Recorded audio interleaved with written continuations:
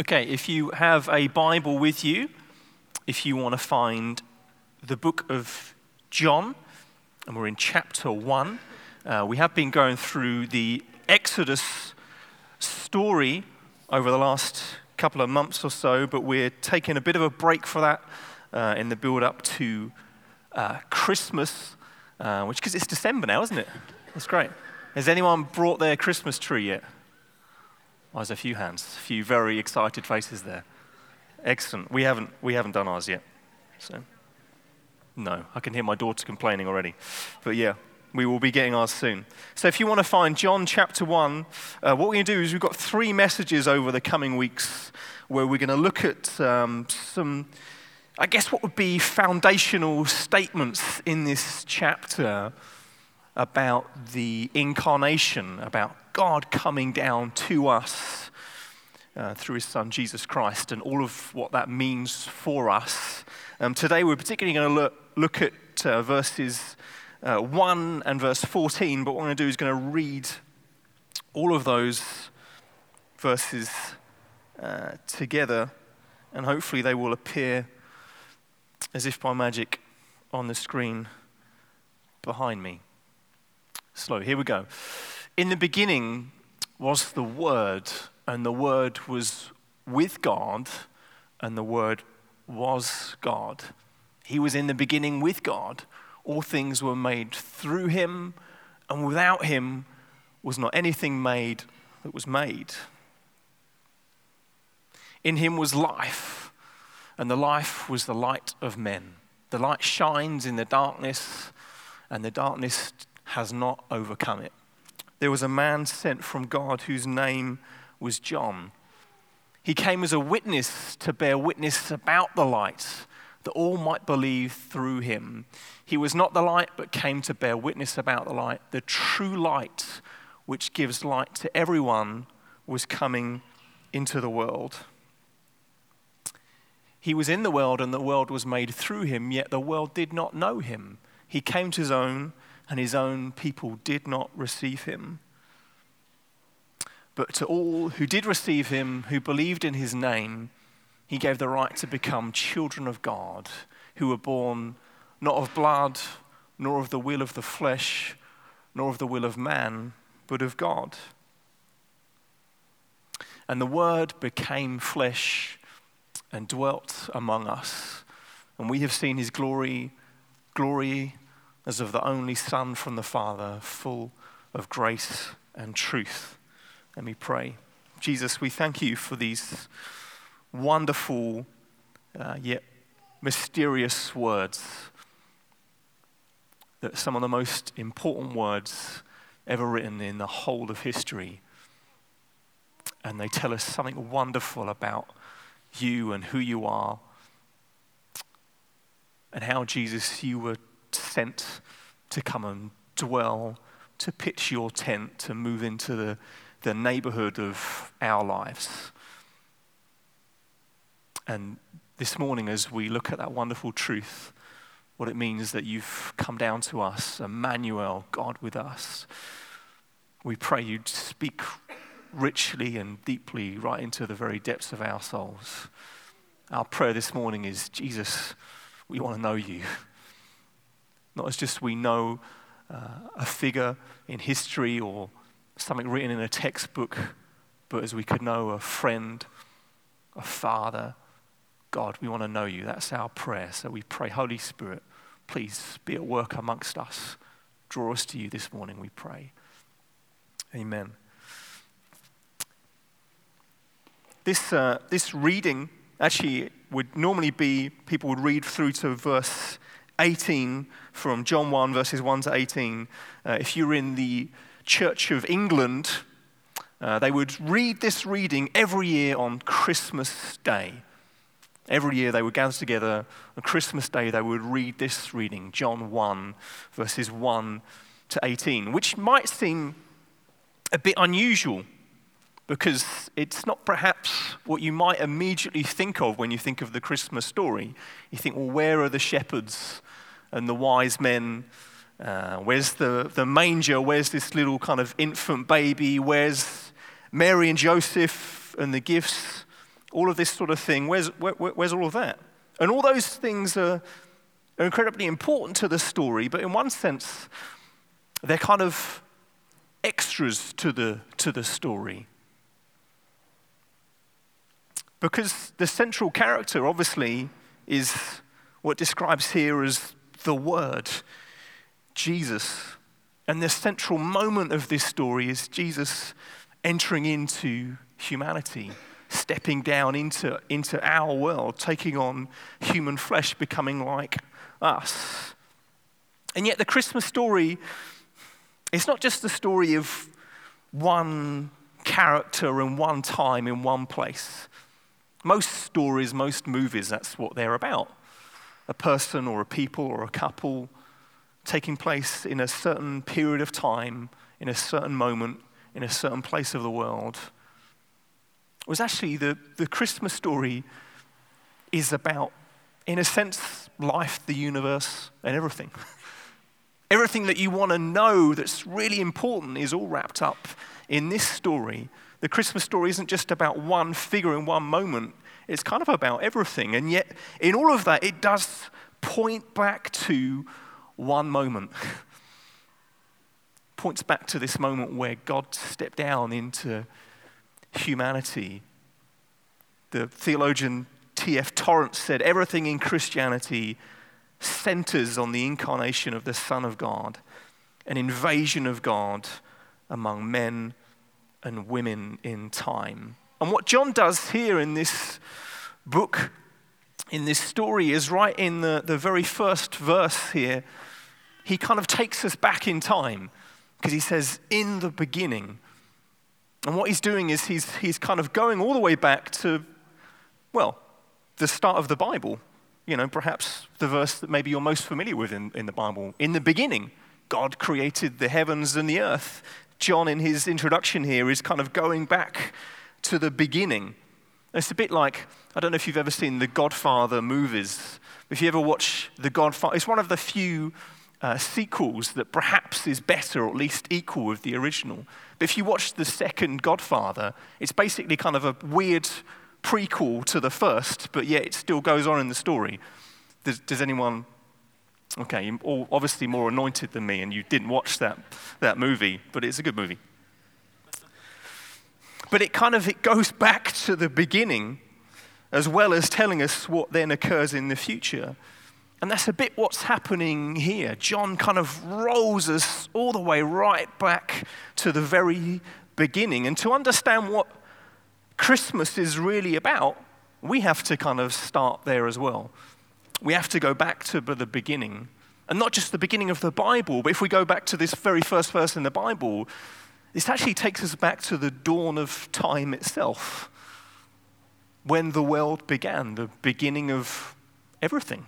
That's where the Bible starts, and that's where John picks up the beginning of the Christmas story. He takes us right back to the very beginning of the world itself.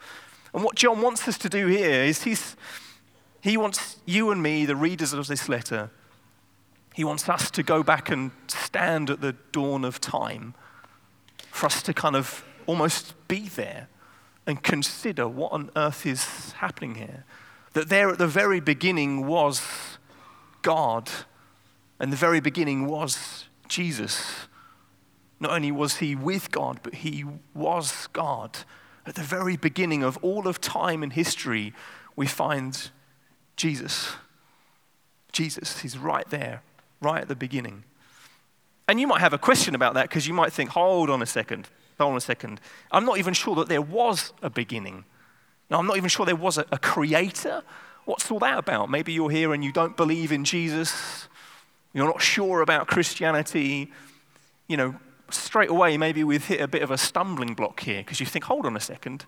Are you telling me that there was this guy with a big white beard kind of conducting affairs at the beginning of time? Well, I don't really have time to unpack all of that, because we could be here for hours and hours discussing it. But I think one thing that's probably worth saying is that science and Christianity, they don't have to be in opposition.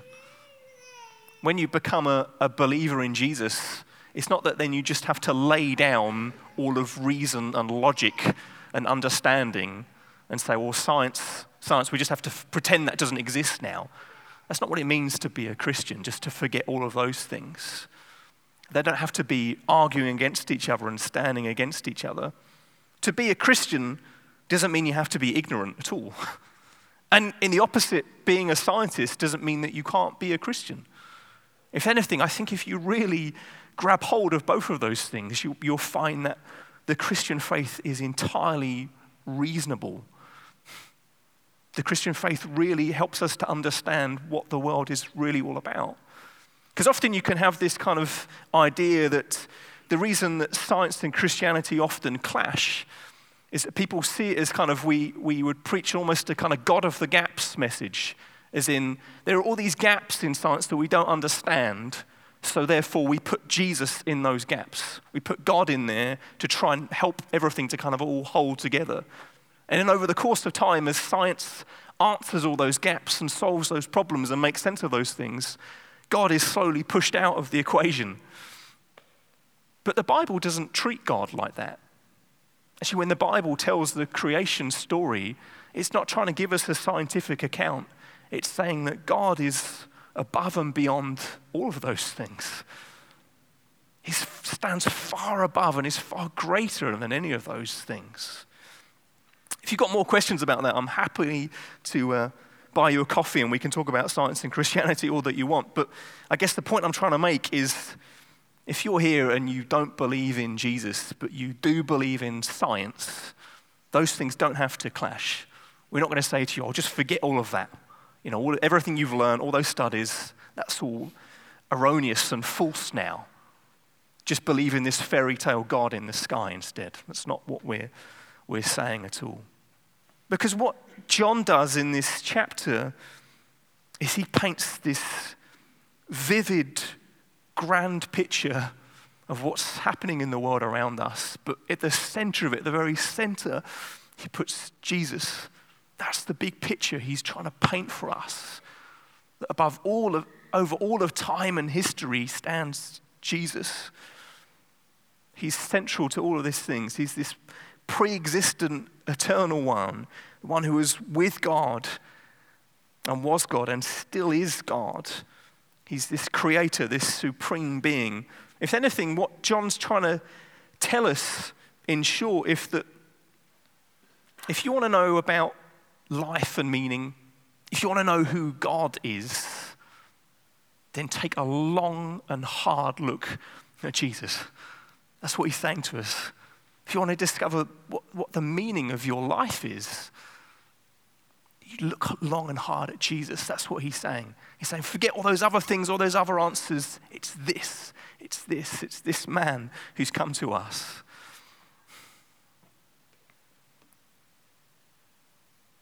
See, the Bible doesn't claim that Jesus was just a prophet. You know, if you read about Jesus in Islam, then he's depicted as a prophet. It doesn't claim that Jesus was just a good man. If you wanted to argue the historical evidence of Jesus, it wouldn't be that difficult for us to prove that there was a man called Jesus who existed 2,000 years ago. There's plenty of evidence to suggest that. But actually, the Bible doesn't try and just say that he was a prophet or just a good man. It doesn't say that he was just some kind of ghostly spirit. The Bible says that he was, on one hand, fully man. He is humanity, flesh and blood, just like us. But at the same time, fully God. This mixture of the divine and humanity all squashed, pressed into one. It says in Colossians chapter 2, that's not Colossians, that's Chronicles. Where's Colossians? Here we go. For in him, in Jesus, the whole fullness of deity dwells bodily. That might not make perfect sense to you, but it's saying the fullness of deity, the fullness of God dwells bodily, as in dwells in human flesh. That's what Jesus was, this fully God, fully man sent for us. See, because the standout moment in this passage, it's not actually where it says in the beginning, or that all things were made through him, or even that he was the light of men. But the standout moment, the kind of climactic moment, is where it says the Word became flesh. Jesus became flesh. And because to John's readers at the time, all these bold claims about God would have made perfect sense. Yeah, of course God was there in the beginning. Of course he's the light of the world. But then when John suddenly says, no, the Word, God became flesh, the readers would have, who read it at the time would have gone, whoa, hold on a second, what have you just said to us? And as Christians, we can kind of miss that because we get so used to how we think about Jesus that we miss kind of how shocking, how remarkable this is, that God could become like us. Just try and get your head around that for a moment. Even if you find you got a bit of a spoiler a moment ago when this verse appeared, but even this is Solomon talking in 2 Chronicles. He says, but will God indeed dwell with man on the earth? He asks the question. Solomon's kind of saying, this is impossible. How can the infinite, all-glorious, powerful God, you can't contain him? He's talking here about the temple that he's just built for God. He's saying, couldn't God really dwell in a temple? You know, this infinite, powerful being, can you just kind of squeeze him down? You can't contain God. You can't control God like that. But yet, somehow, he has chosen to come and dwell with us, chosen to take on human flesh, chosen to become just like us. It says in Isaiah, we find this mighty God becomes a child. For to us a child is born, to us a son is given. The government shall be upon his shoulder.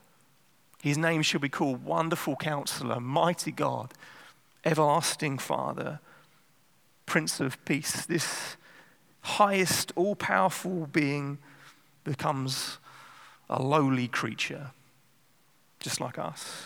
This source of all life, this creative being, becomes a dying man. He's just the same as us. He wears our fading humanity. There's nothing eternal about any of us. We're all slowly fading away. And Jesus took on that same fading human flesh. This ultimate truth, the Word, this ultimate fact becomes just a kind of commonplace feature, just like the rest of us.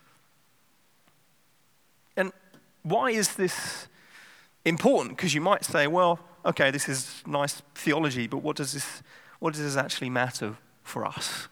What difference does this make to our life, to our lives? Well, first of all, what we see here is that God, he steps down into reality, because much of the various belief systems that we see around us, actually what's true of many different religions, what's true of any kind of secular search for spirituality and meaning, is a lot of it is all based around an escape from reality. That you take this kind of religious pill to help you just disappear from the world around you, to kind of try and pull you away from the material world, to try and take you to this kind of transcendent other place, this better place. So much of religion and spirituality is all the time trying to say to you that this kind of body you're in is just this kind of evil prison. You just need to escape to this better, more perfect sense of being and reality. And you might think, well, I'm not really spiritual like that. But all of us, in different ways, we do exactly the same. We all love a bit of escapism. Go to the movies or a good book or a TV show, something that will help us just, if you're going through a difficult season, you've got lots of pressures, lots of things pressing on you, decisions to make, bills to pay, things to do. I just want to escape from all of this. And those things can be a wonderful gift of God's grace to help come and bring peace to our hearts. But if you begin to rely on those things to help you escape,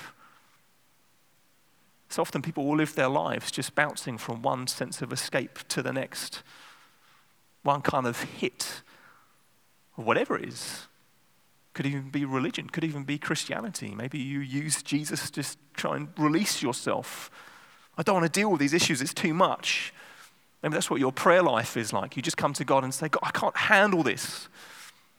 I just don't want to think about it. I don't want to do this anymore, so you have to fix it for me because I don't want to. You just kind of throw it all at him and just run away. So often that's how we live our lives. We're just trying to escape all the time. Even Christmas can become like this.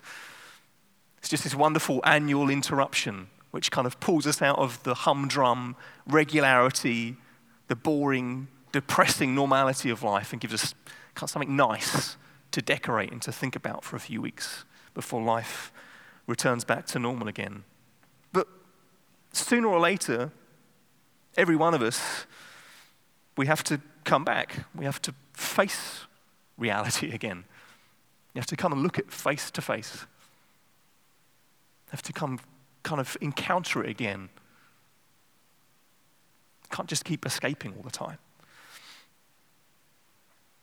And the critics of Christianity would say that what we believe is just another form of escapism. I had a conversation with a guy who came here a few months ago. We were talking at the end of the service. And he said something along the lines of, well, yeah, I understand what you're saying. It all sounds really good. But Christianity is just for weak people, isn't it? I thought, hold on a second. What are you saying? You're calling me weak? Christianity is just for needy people. He said, actually, if it's a good thing for all those people in the world that struggle, that have issues, problems. Christianity is just a nice crutch to kind of help them along. But I'm fine, so I don't need it. That was kind of the point he was trying to make to me. I didn't punch him. I sent him to Len, and Len punched him. That's what we did. No, nobody punched him, okay? If you're not a Christian, don't worry. We won't physically attack you at the end of the service. But see, Jesus doesn't offer us an escape from reality. Following Jesus isn't about escapism. What Jesus does is he steps right down into reality, helps us to really embrace it, helps us to really make sense of the world, helps us means we really can bring our problems to him and say, God, have your way, help. But then we don't just run away, but God helps us to work them out. Sometimes he does come and miraculously just solve issues for us. But most of the time what he does is he equips us and empowers us to walk through life with him. He steps right down into our reality. The German theologian Dietrich Bonhoeffer said, in Jesus Christ, the reality of God entered into the reality of this world. The reality of God, who God really is, enters into the reality of our world. And not only that, but now all of our world is centered around this reality, that Jesus came for us, he died for us, that he rose again for us, that he's alive today. All of Christianity, all of belief revolves around that, around him, around Jesus. Think even of your calendar. The fact that we're in the year 2018. 2018 years, nobody knows exactly, but roughly at least, from when Jesus was born. All of our world revolves around this, that Jesus came for us. That this eternally existing, universe-creating Son of God steps down into our reality. So Jesus steps down into our reality, but he steps down for a purpose. He comes to save us. It's not just like, this isn't just a noble act of God. It's not just like the captain going down with a sinking ship. It's not like God just looks down and thinks, what a mess I've made. Well, this ship is going down, so I'm in charge, so I better go down with it. That's what the captain does on the ship. That's not what God's doing here. He's not just sent Jesus to sort of hold our hands as we plunge under the waters. This isn't this kind of Titanic moment. Jesus actually, he comes to do something. Comes for a purpose. And that purpose is Jesus comes to save us. It says in Timothy that Jesus came to save sinners. To come and reach down into not just the reality of the world around us, but to reach right down into your life. Into all the good things and all the bad things you've done. To save you. Every one of us here needs a savior. And that's why Jesus has come, to save us. See, because without the incarnation, without Jesus stepping down, the Word becoming flesh, then obviously his death and resurrection would just be kind of hypothetical, just be this kind of abstract idea, this kind of nice, pleasant thought. And so much of the decisions that are made, so much of what people think around us is kind of a bit like that. It's ideologies and ideas and plans and dreams, books that people have written, whole philosophies that people have created. But the Word of God is not just something that God says, it's something that God does. That Jesus, the Word, has stepped down into our reality, stepped down into our lives. There's something that he does. It's not just, it makes this abstract idea of salvation, and he makes it real for all of us.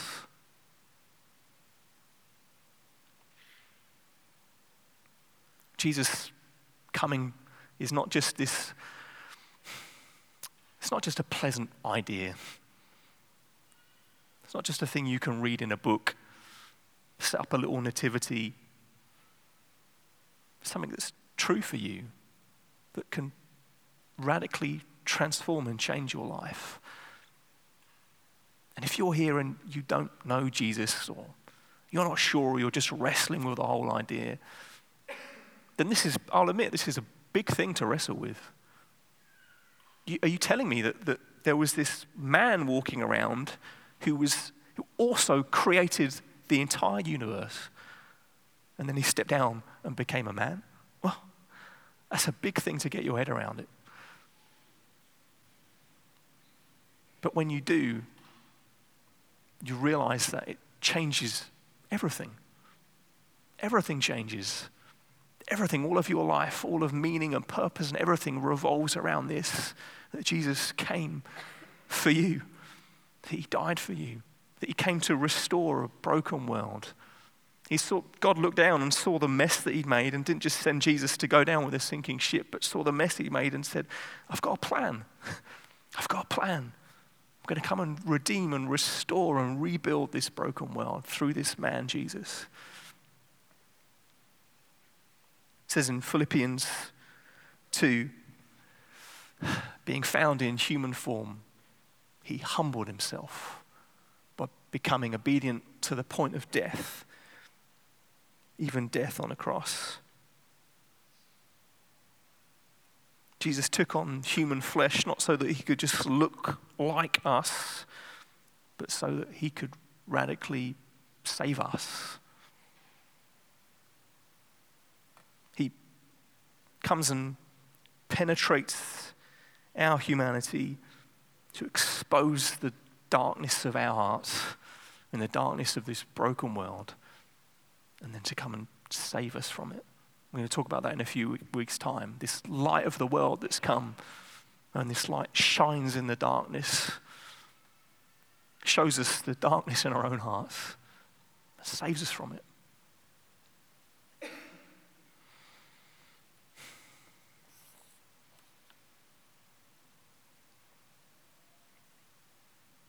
And not only does he step down to save us, but we also find that he steps down to unite us to him.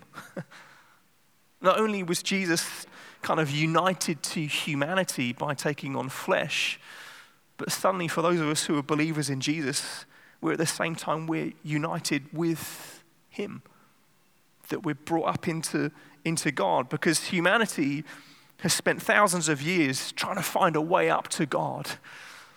All the time trying to say, can we somehow transcend this horrible earth and find something, some sort of higher purpose and being? And God steps down into our world so that we could be wonderfully united with him, that we could be called to know our Father, to have this perfect, wonderful relationship with God, to be united in relationship, fellowship with him forever.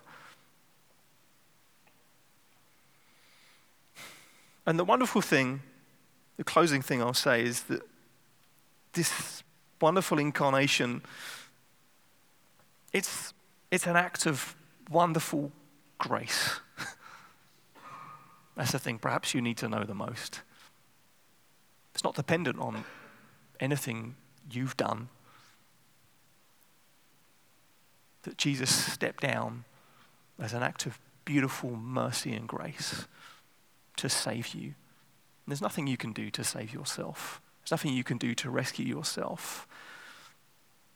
In fact, if anything, the incarnation tells us that all of our attempts to reach up to God, all our attempts to sort of transcend reality and find him are all utterly useless and completely miss the point, because he's come and he's stepped down into our world.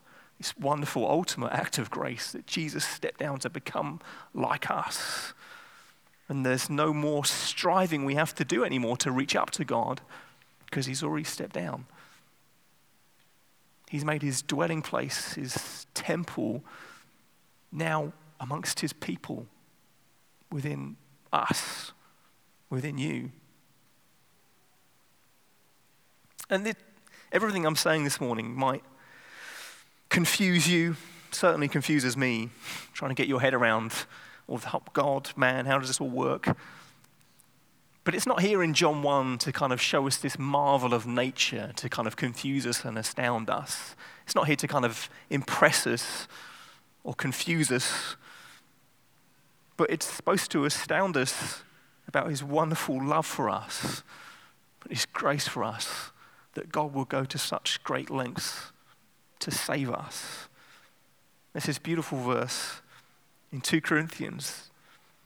It says this, for you know the grace of our Lord Jesus Christ, that though he was rich, yet for your sake, for our sake, he became poor, so that you, by his poverty, might become rich.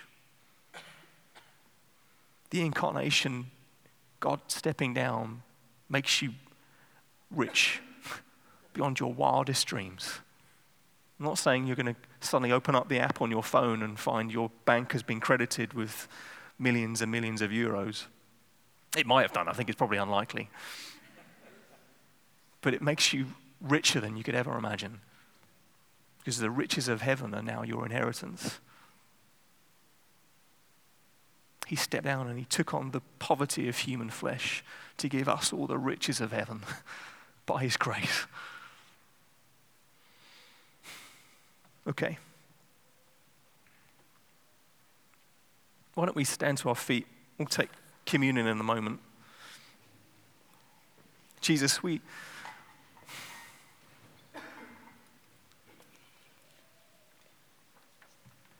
just want to thank you, Jesus, that this wonderful, supreme, all-powerful creator, the one who in the beginning was with God, the one who was God, the one through whom all things were made, the one who is the exact representation, the exact imprint of God. You step down into our reality. You took on our poverty of human flesh, all the frailness and the weakness.